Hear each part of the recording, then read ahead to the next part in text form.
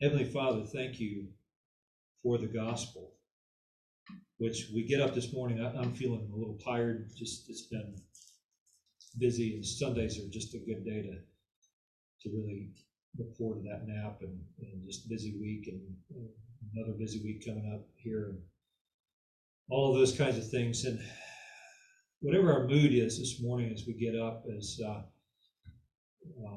maybe the rain, we're happy to see it, or maybe it makes us depressed, or whatever this past week has been. Maybe it's been a great week, maybe it's been a really challenging week, very hard week, whatever it is.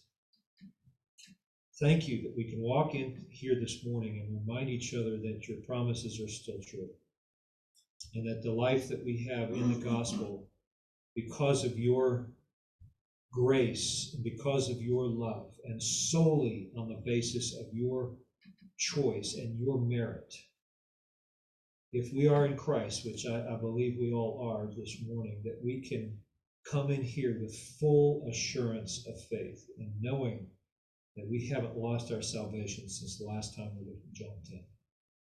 We thank you for this security. And as this morning we take a little more time to just touch briefly on this topic, thank you that you have us in your hand as the good shepherd who stops at nothing to protect his sheep, even his own life. And Father, thank you that you also have your hand on us. You protect us, and you are keeping us and reserving us for the inheritance that is also preserved by that same power in heaven. What a truth that is. Remind us of this morning as we look at this truth a little bit further in this beautiful image of the shepherd and the sheep. In Jesus' name. John 10. On your outline, back of the page there, we've been going through, we've been through point number 1, right? Setting the stage. We took some time to look at the Feast of Tabernacles, right? We also took a little time to look at Solomon's porch, just a little history behind that. Remember, that's where the church also started meeting, right? Kind of interesting little historical and archaeological tie-in there, I guess you could say. And then the angry mob of Jews surrounds Jesus, and we looked at that. And don't miss that. That's important. That's telling us a lot about their attitude. They didn't want him to escape. We're going to get this thing done now, right? He's here. What a great opportunity. All of us are here. We're here in the temple. What better place to put an end to this wannabe Messiah than right here, right? What do you say, Erica? We're taking him out. That's right. That's right. We wanted to do that. Looks like we got a visitor coming in. Good to have you, sir. You can, Pastor almost sits there, but you could take his seat. You can. Long day yesterday. Long day. Yeah, how do you know about that? It's a long 14 hours. Bernie told her. All right. So that's point number. Do you need a notes this morning? Yes.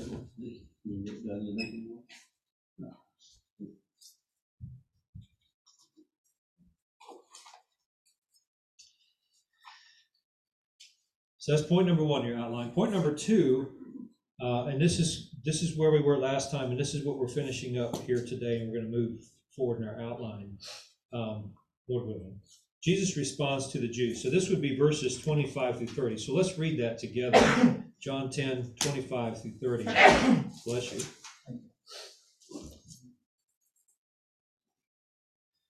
So remember, they had just asked him in the prior verse, how long will you keep us in suspense? If you are the Christ, tell us plainly. We know that's not really their interest. They already know the answer to that. They just want him to say it so that the crowd doesn't fault them for stoning him. That's really what's going on there, right? So let's pick up with verse 25. Jesus answered them, I told you, and you do not believe. The works that I do in my Father's name bear witness about me.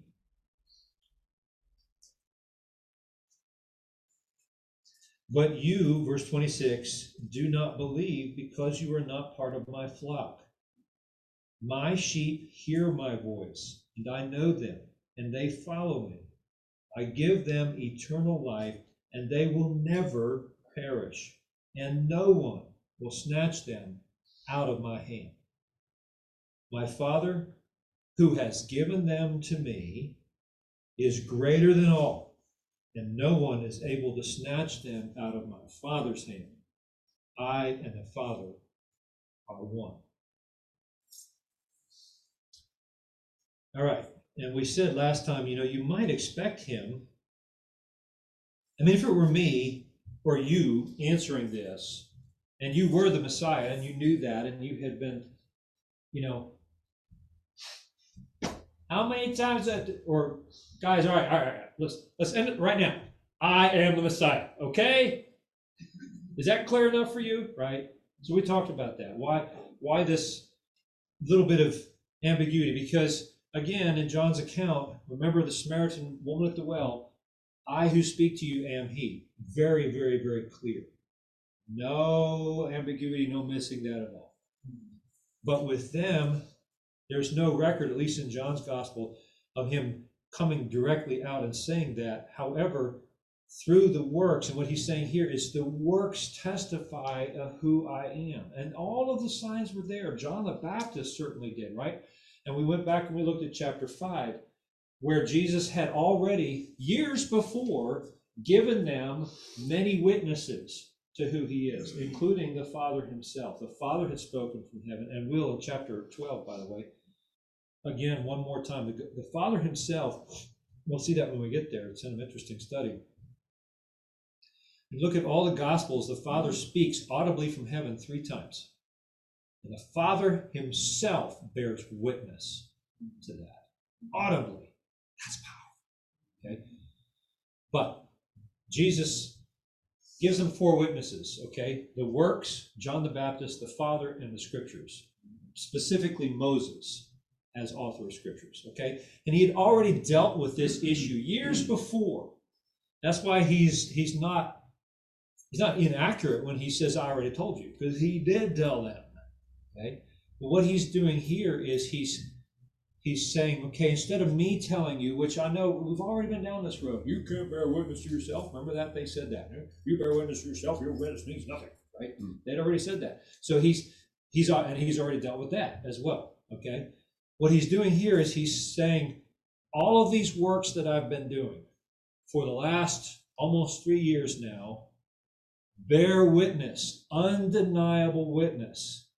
Okay, the problem is not that the message isn't clear. The problem is you don't like it and you don't want it to be true.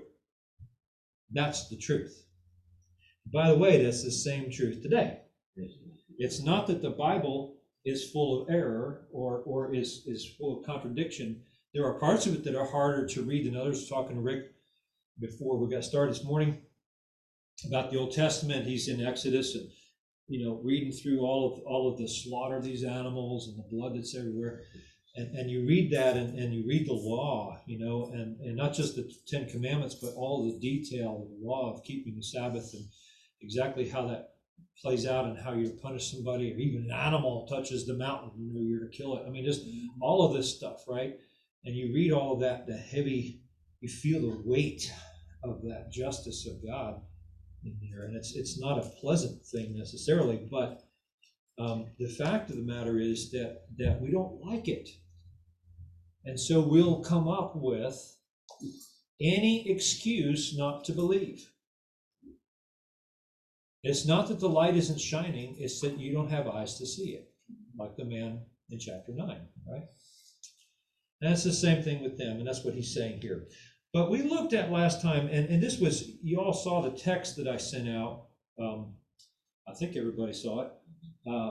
It's interesting. It's last Sunday, as he's unfolding this and answering that and referring to the works, I do in my Father's name bear witness, you do not believe because you're not part of my flock. He kind of changes gears in verse 27. And so what we're doing is, if you look on your outline there, okay, if you look on your outline there, I got it. Pastor, okay, there. No, this Okay. I don't need that. I didn't know this. Okay. I thought you would. You look at your outline, point number 2, Okay, it has two subpoints, right? Letter A and B. Letter A, his works from the Father bear witness. We've looked at all those passages there, right? They knew that already. But that letter B is, and this is where we were last time and where I want to finish up this morning and move on. His sheep given by the Father also bear witness. So the first one, his works from the Father bear witness. And then number two, or letter B, his sheep given by the Father also bear witness. This is an interesting point when you look at it from this perspective. He is, notice this too, that he's not slamming them for how dare you question whether I'm the Messiah. I am Jesus, right? No. He is answering them with evidence and proof apart from his own testimony that they can see that bears witness to it. And this is an interesting one as well. It's not disconnected from their question, right? And that is, beginning with verse 27 there, my sheep, actually I guess it starts with verse 26, but you not believe because you are not part of my flock. That's the negative side, okay? So people who don't receive the gospel are giving evidence that they're not part of his sheep. The positive statement starts in verse 27, my sheep hear my voice. They believe. They hear. They don't just, like Larry said, the difference between hearing and listening, right? They don't just hear, but they listen. They're the sheep. Out of all of those sheep that are out there in that flock, when he speaks, they're the ones who pick up their head and get up and respond and come to him, right? The rest of them hear it, but they don't respond because they're not his, right? And that is also a witness, which is interesting. And notice that it's a witness not just to the unbelievers, but it's a witness to the sheep themselves. So if you hear his voice, if you can, like, again, Rick was telling me, he's like, man, I'm just really getting into the word. I'm 60 years old now, and I'm like, wow, just really beginning to grab a hold of these things. If you can say that you are growing in your Christian life, and the Word of God is meaning more and more to you, and you're getting hungrier and hungrier for it, or just your hunger isn't dissipating, maybe I should say, that you enjoy this, right? That it's hard to get enough, right? It's like, tell me about the gospel again. Oh, this is a great aspect. Okay? If you find that to be true, thank God for that. Like Jesus said to Simon Peter that one time, blessed are you, Simon, son of Jonah, because flesh and blood did not reveal this to you, but my Father in heaven. It comes from the Father. If your heart is responding to his voice and you see the glory of the Father in the face of Jesus in the scriptures, you can thank God for that, because it's a witness to you of the reality of who he is and of your participation in it. And you're part of his sheep. That's important. That's awesome. So we want to talk about that a little bit more this morning. That's why I sent that text out, because the very next day after last Sunday, the next Monday, on the Grace to You app, they have the radio program there, but if you go to sermons as well, they put out the very latest sermons that John is preaching, like today, or will preach today. That type of thing, assuming he is, they'll put the full message out there. And so that full message just fits so well with this, because he was talking about, and this is what I want to just mention here, assurance versus security. And I hadn't really thought about it in those terms, because when we look at the rest of this passage there where it says, I give them eternal life, and they will never perish. No one snatched them out of my hand. My Father who's given them to me is greater than all. No one is able to snatch them out of the Father's hand. We talked about that, right? Mm-hmm. What we didn't do was make it clear that that's what theologians call security, okay? That's security. That is to say that some people think or teach even, and John says this in his message. If you haven't heard that, I really highly recommend you do that. It's just really great for what we're talking about here. But some people teach that you can, when you come to Christ and respond, you hear it and you respond, that your past sins are covered, but that your future sins aren't covered yet. And you have to keep kind of repenting and coming back. And John basically says, same thing that I've noticed here too, and I was trying to say last time, is when you read that phrase where he says, I give them eternal life. This is in John's phrase, the way I say it is, what part of eternal don't you understand? Right? What part of eternal don't you understand? Because when he says eternal life, he's not talking about existence that goes on forever, because that's true of people who are in hell. That's why I misunderstood for a long time. I was like, well, yeah, but people in hell have eternal life too. But that misses the point. And what we're going to see, this particularly will come home in chapter 11. We'll see that again, where he says, I am the resurrection and the life. He's not stuttering. He's not saying the same thing in two different ways. They're two parts of a whole, okay?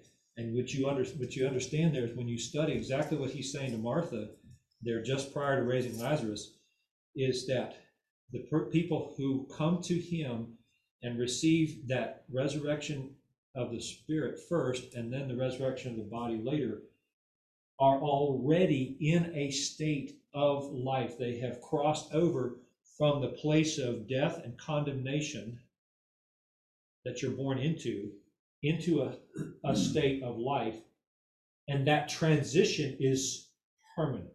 That's what it means for eternal life. Not that your existence is going to last forever. That's true of everybody. We've already seen that in chapter 5, where everybody's going to be resurrected. Everyone.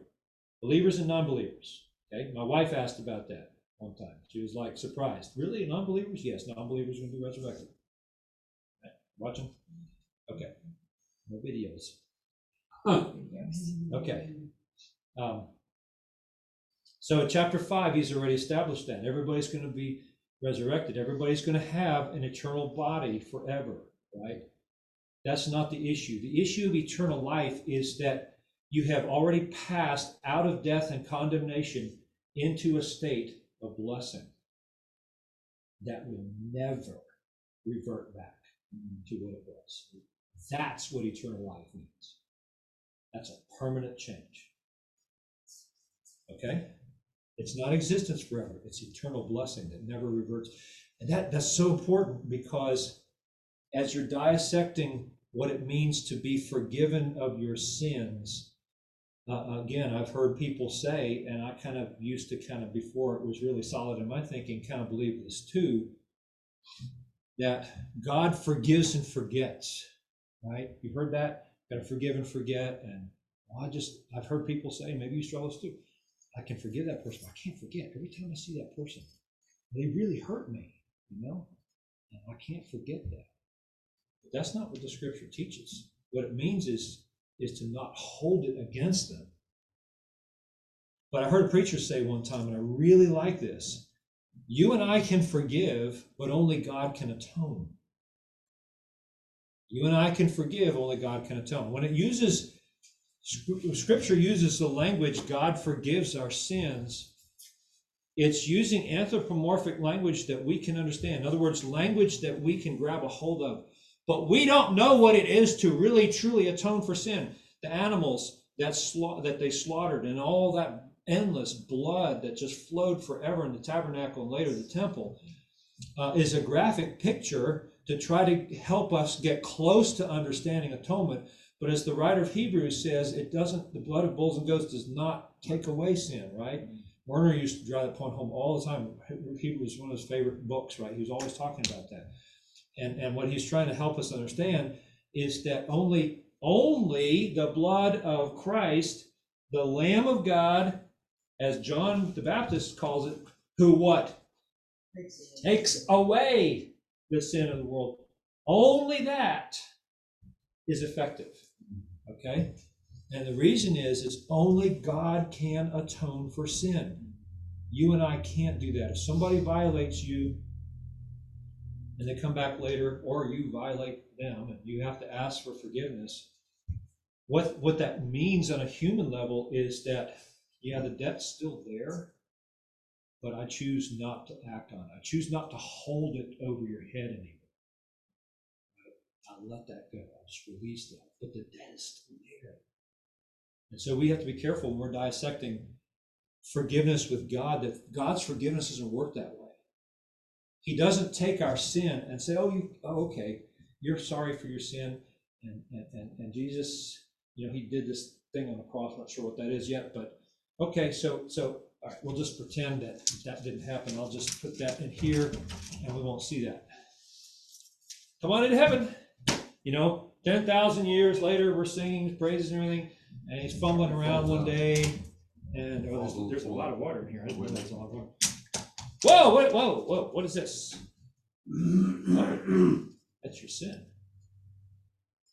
You see, you want God to atone for your sin, because if he forgives like we do on a human level, it could come back up again. And I guarantee you, Satan will be sure to bring it back up again.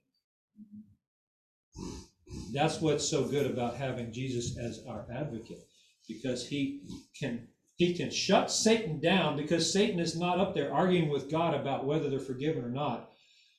Jesus says, I died for that. It's paid for. When I hung on the cross and said to Telestai, that is literally, it is paid, then it is done. It is finished. That sin is not just swept under the carpet, hidden somewhere, No, it's done. It's paid. The debt is paid.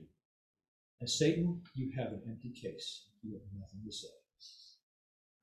Good. That's good. There's therefore now, how much condemnation? No condemnation. Right? That is eternal security. And you want that. You want that, because without it, there's always the chance that some sin would come up at some point. Whoops. And then it's like the proverbial trap door opens, bloop, and out you fall from heaven into hell. Right? No, you are eternally secure. There's no chance of going back. Assurance, then, is our subjective, and this is the point that John is making in that message. And I didn't spend too much time on all this because we need to move on, but I wrote this down, okay? Security, if you want a definition, the objective, eternal nature of God's solution for our sin. Notice those words: objective, eternal nature of God's solution for our sin. That's security. Assurance is the subjective, temporal nature of our faith in light of the application of God's redemption to us personally. So while God's security, okay, so let's put it this way. In salvation, in the gospel, you have this potential for eternal life that's there. And you can agree with that, and you may disagree, whatever, but let's say you agree to that, right? Let's say, okay, yes, Jesus died for not just any sin, but for my sin, and that's there. The atonement is there. The potential is there, and I can be forgiven. And I know and believe that if I am in Christ, it's a permanent crossover, and I'll never go back, and all my sins, past, present, and future, are all covered in that, okay? Let's say I believe that. That's the objective, eternal nature of God's solution. It's set in heaven. The law is satisfied. Debt is paid. All of that. The possibility is there. The offer, you might say, is on the table. The trouble comes then with assurance. Do I have that myself? Right? Do I possess that? Have I crossed over from that state of death and sin into which everybody is born into that permanent state of eternal life? Have I crossed over? Two different things, right? One is security, that those who are there are secure forever. Okay, that's good. But assurance is, how does that apply to me personally? When that doctrine intersects my life, does that, because the time to find out is not after you've died, right? It's too late. You need assurance. Do you think God is concerned about believers having assurance? Absolutely. John said in that message, thought it was very good. He says right at the end, he says, God wants you to enjoy your salvation, enjoy your eternal life, not just in heaven, but now. And he's right. People who struggle with this and wrestle with assurance don't have comfort. It robs you of your joy and peace. And I think that's a tool of Satan, where failing to keep you out of the kingdom of God. That's really what he wants to do. He wants to keep you from getting there in the first place, to getting into security, right? But failing that, then the next thing is he wants to at least rob you of the joy and the peace in this life that God wants to bless you with now, right? And he has a number of tools in his chest to do that, but assurance is a big one, okay? Assurance is a big one. You're not, you shouldn't, what are you doing praying? You deserve to pray after that sin you committed. Right? You ever had that? How many times do you have to come back to God and confess the same sin again and again and again? You must not be saved. Right? What does that do? It starts to cast doubt on your state with God, your state of grace with God. That's assurance. Okay? That's why I put subjective. So let me put it this way to you, as I was thinking about it this week. The word faith, okay, wish I had a whiteboard. We had F-A-I-T-H, right? There's two definitions for faith in the Bible. And if you don't know this, then you'll get confused. Okay? When you read about faith, faith is super important, right? Saved by grace through faith, kind of important. Yeah. All right. There's two definitions for faith. I think of it helps me to remember the two definitions this way. The first definition is capital F, faith. So in your mind, picture the word faith with a capital F.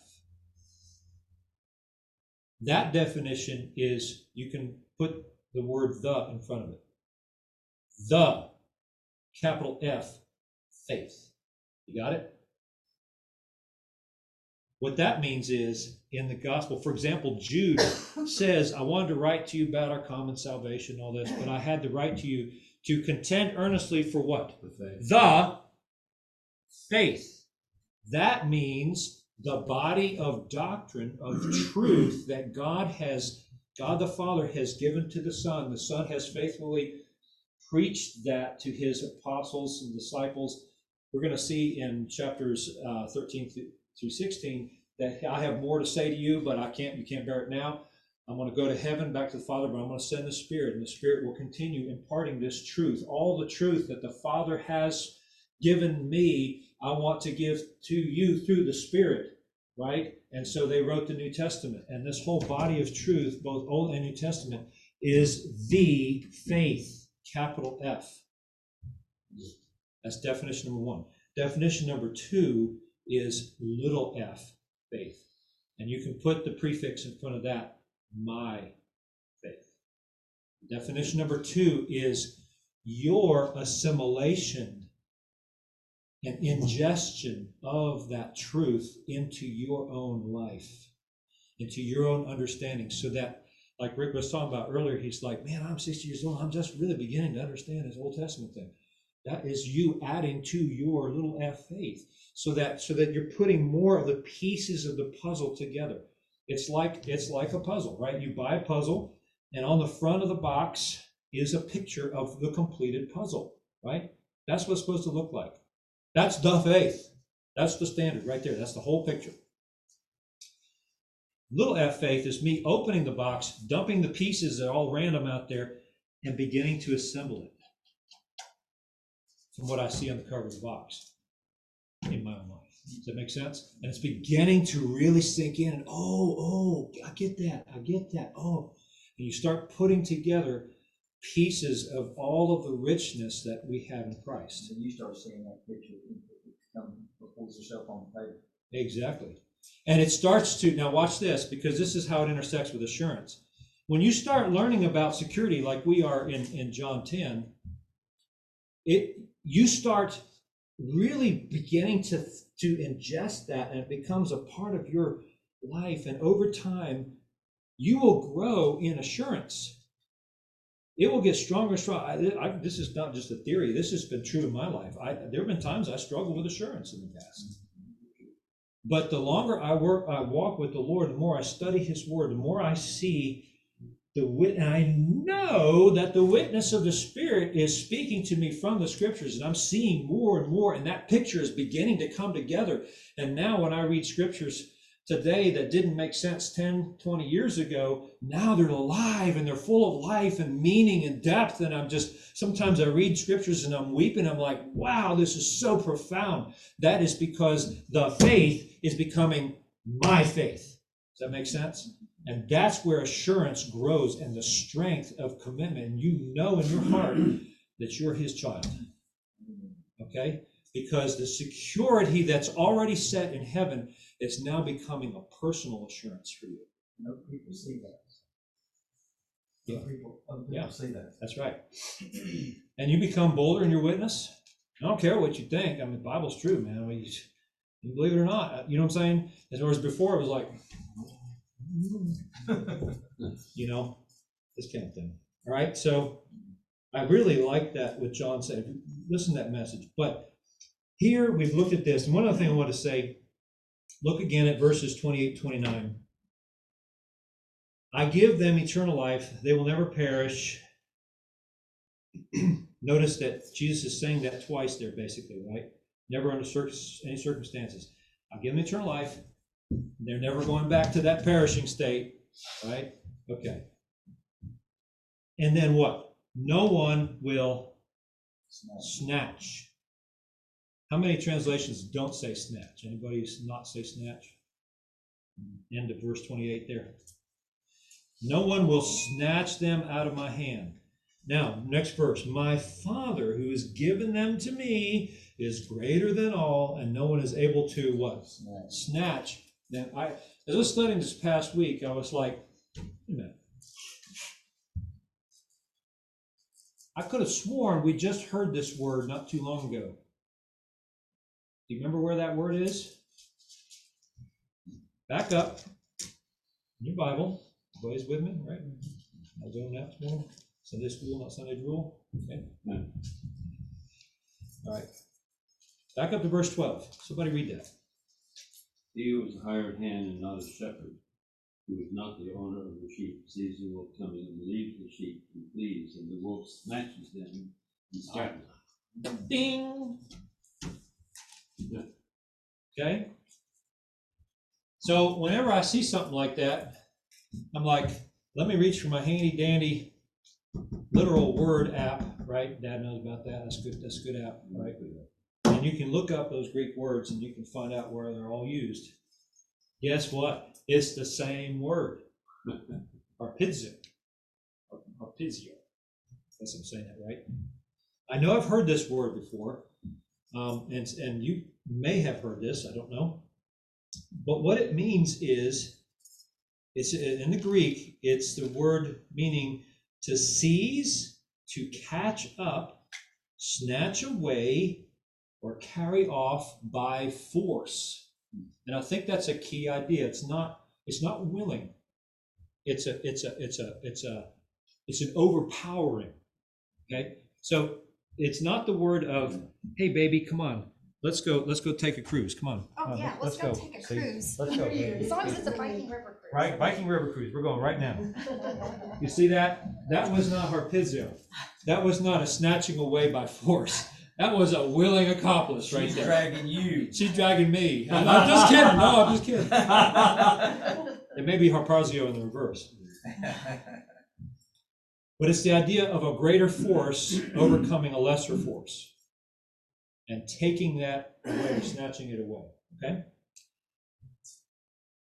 So not only is that word then used 3 times in John 10, guess where else that's used? It's used in several other places, but notably 2 Corinthians 12, 2 and 4, where Paul talks about a man who was harpazo into the third heaven. He was snatched up, caught up. Some translations say caught up into the third heaven. Same word. A greater force than Paul took him into the third heaven and showed him some things that he was not able to talk about. Remember that? Okay? That's that word. But here's the one I want you to see. Dad probably knows where this is going. Do you know where the other one is? Famous one? 1 Thessalonians 4:17. All right, somebody read that. 1 Thessalonians 4:17.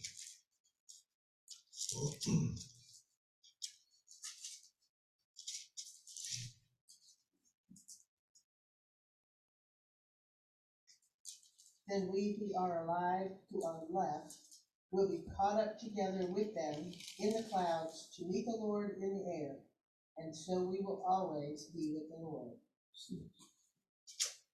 Same word. I've heard people say, particularly those that don't believe in the doctrine of the rapture, well, the word rapture is not found in the Bible. That's not true. That verse uses the Greek equivalent of the word rapture. I did a little word study. Again, it's very easy to do, not hard. The word rapture comes from the Latin. And the Latin Vulgate uses that word, repuar, I think it is, in the Latin, to translate this Greek word for snatch up or catch away. For caught up. It's the same Greek word. Now, I said unwilling earlier. That's not exactly true. I think it's more accurate to say a greater force acting on a lesser force to take them away. And it can also be translated, the word rapture can also be translated transport. Remember in our hymns, one of the hymns we sing, our wonder, our transport when Jesus we see, okay? Our wonder, our rapture, being caught up, taken away out of the mundane of this world into the heavenly visions of seeing Christ is what it's communicating, okay? Paul says he talks about the upward call of God in Christ, right? This idea of physically, it's almost like spiritually we're being called away all the time when we're reading the Bible. We're hearing the call of God and we're being caught up into the heavenlies with Christ through the Word of God. And as you study more, as the faith becomes my faith, I'm caught up in that, right? And then one day, physically, what Paul is saying here is you will be raptured and caught up physically into the presence of the Lord. It's the same word. Now, back to John 10. Think about how that relates here in this text. What Jesus is saying here is, you are doubly secure as his sheep. His sheep are absolutely secure. There is no one. Jesus would be enough, right? As the shepherd. He would be enough to protect us, unlike that hireling in verse 12 who doesn't care. And then the wolf comes in. The wolf doesn't just picture the devil, I think. I think it pictures any danger that has any intention of overpowering the sheep and taking them away. Putting this all together, what he's saying is, it's not just your state of salvation eternally, okay, but your walk even now. My sheep don't just respond a little bit to my voice and then leave and never come back like the disciples in John 6:66. My sheep come and they stay because I keep them there. The Father keeps them there. No one is able to overpower them and take them away from me, right? No one is able to snatch them out of my Father. There's no power greater than the Father and the Son together working to keep the sheep. So one of the songs that I'm growing to love and that we're going to sing as a church, hopefully sometime whenever I can learn this chorus together, is He Will Hold Me Fast, right? It's a great song, because it embodies this doctrine that he is holding us fast. There is no one who is able to overpower him, pry his hand open, and even if they could pry the Father's open, then Jesus is there. I mean, one of them is enough, but they're both working together to keep you and I firmly secure until we receive the fullness of our salvation and you walk in and you receive your inheritance, which is preserved also for you, Peter tells us. Isn't that awesome? All of that is secure. Your inheritance in heaven is secured by God, and your life now on earth is secured by him, so that you will both arrive at your destination and you will receive your inheritance. That's security. Assurance is then making sure that you own that and that you're growing in your confidence in that. How do you do that, Pete? How do you do that? That's a great question. So how do you do that? How do you grow in assurance? We've already kind of hinted at it by talking about the faith versus my faith. Staying in the Word, fellowship, prayer, and be like-minded. Anything else? I think we have Obedience. hard times come. Obedience. You want to go to heaven now. When you have, like when life's disappointing, it's like, why am I still here? Let's go to heaven. Let's be with Jesus. And all my problems will be gone. That's what I think. It's hard to be patient sometimes, isn't it? Yeah, patience. You're right. It would touch more on patience, but I don't know how that helps you with assurance, other than to say that I'm ready to go. It'd be terrible to be ready to go to get there and find out that heaven's not for you. That's where assurance touches, right? It's not just being convinced of the security of salvation. That's not enough. It's convinced of my salvation, my participation in it, my own personal. Personal, right? So how do you grow? And I think Rick is right. It sounds so trite to say, study the Word of God, be faithful, obey Scriptures. What is part of that? Part of the obedience is prayer. Part of the obedience is regular attendance at church, right? Do not forsake the assembly of yourselves together. It's the habit of some, right? But continue to come, continue to invest in God's Word in obedience as you learn more. Invest in that obedience, continue to study. It sounds like, and you know what? I have to say this. I know we're just about out of time, but it's so important because there's so many people running around the church today who are just bored with God's word. I need something more, right? One of those that's been popular for a long time in the charismatic and Pentecostal movement is, I need an experience. I need a dream or a word from God, a fresh word from God. Sometimes I'll throw that in there, right? His word's always free.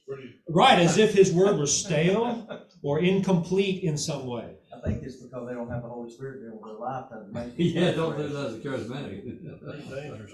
Ouch. You don't want to know experience. Here's the thing. What does Peter say about that? God has given us everything we need for life and godliness through the knowledge of him who has called us by his glory and grace, right? And so we have already everything that we need for life and godliness. It's all right here. You don't need anything else. Paul says that Christ and the apostles are the foundation. He's not adding any more to that foundation. He's building on that foundation by bringing people, stones, Peter calls them, like we're all being like stones added to this temple, okay? So Jesus is, God the Father and Jesus are growing the church up, but they're not growing it out. There's nothing missing in the foundation. It's all there. I think people getting bored, Rick had a very pointed point there, they're looking for something extra because they don't have the Holy Spirit in the first place. Maybe the Word of God isn't speaking to you because you're not his sheep. Ouch. There's a possibility, but we don't like that one.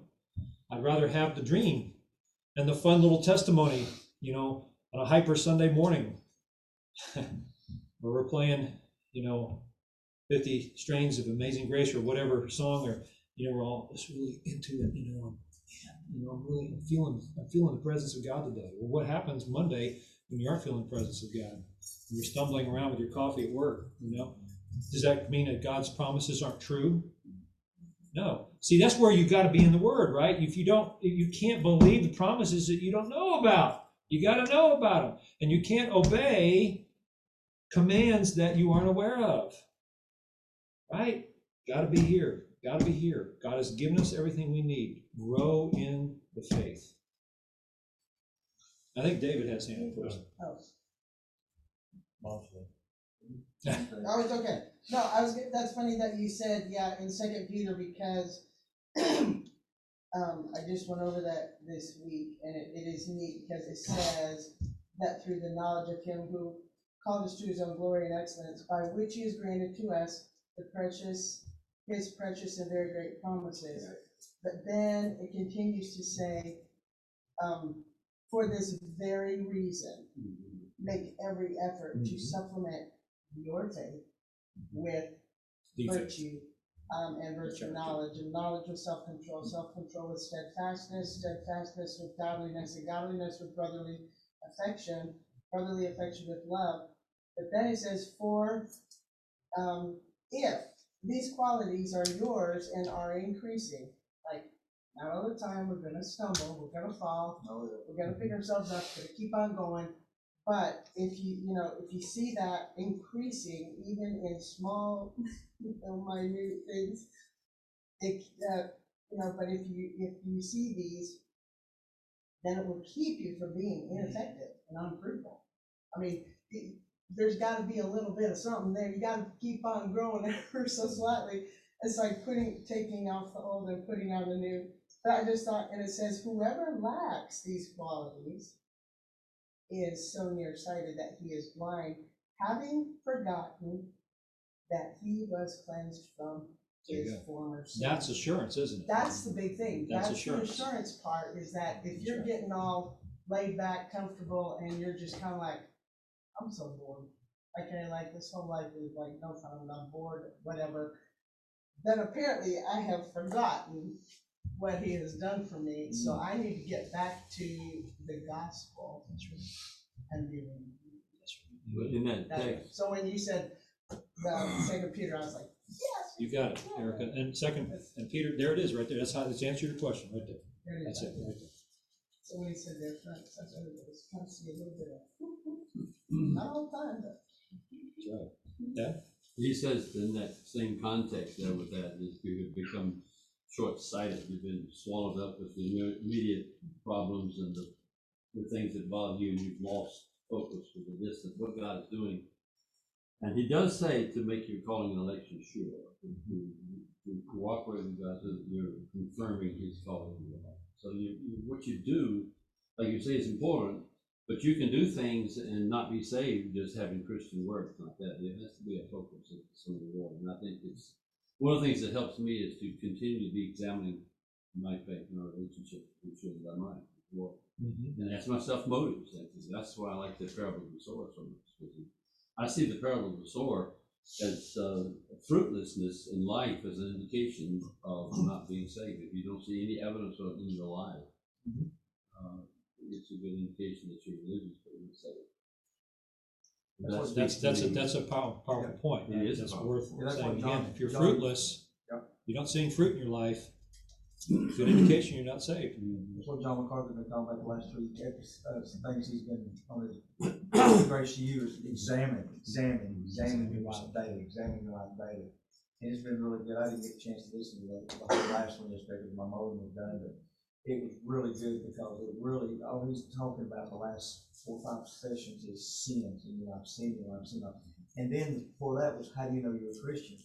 Okay, just again, the word assurance come up several times in speaking.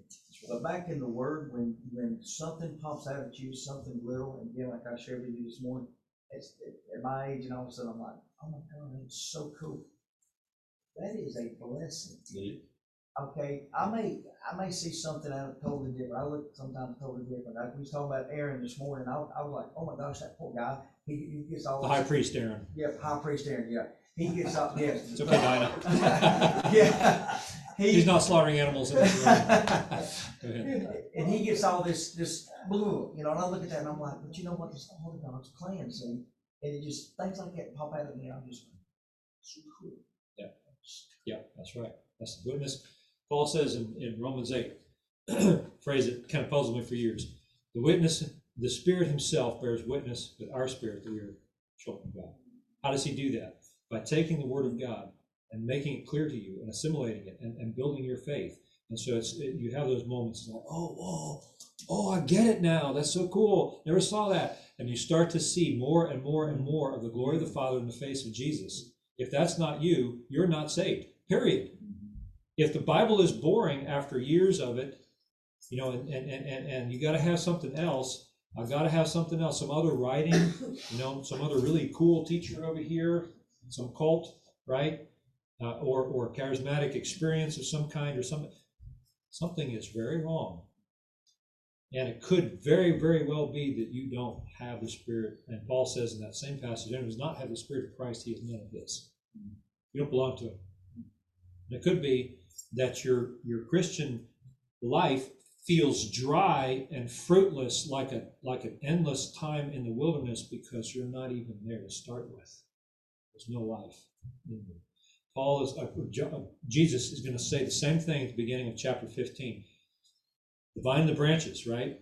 Every branch in me that does not bear fruit, the Father cuts it off, and it withers, and then it's thrown into the fire, which is interesting because there's a withering process that happens to people who once claimed an affiliation with Jesus, but they've been cut off, and then they wither in this life, and then they're cast into judgment next.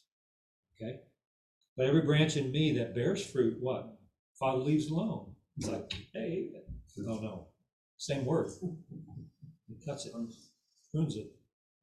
It's translated prune, but it's the same word. But he's cutting it in a different way. And guess what his shears are? Verse 3, you are already clean because that's the same word.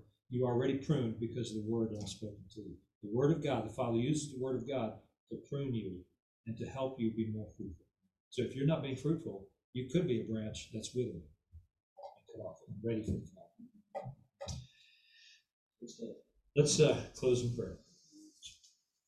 We're out of time. Father, heavy words, and yet delightful words, depending on which side of that we are. And just reminded of how serious this is.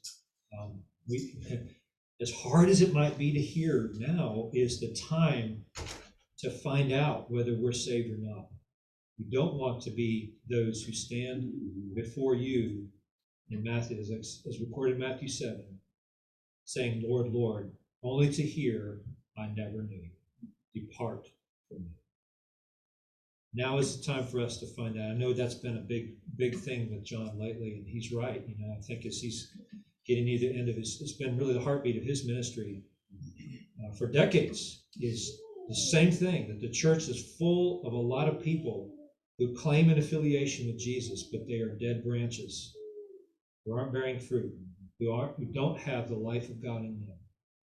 And so may that not be true of us here at this church, and may we also then in turn be a witness that you might use in the lives of other people to call them to a serious examination of themselves, to repent of sin and enter into life where there is security, and then to grow in that so that you are effective and not stumbling around and doubting and feeling like a dry, fruitless branch that is not really doing anything or going anywhere, but that we are growing in our assurance as believers. Drive this home to our hearts today by your Spirit for your glory in Jesus' name.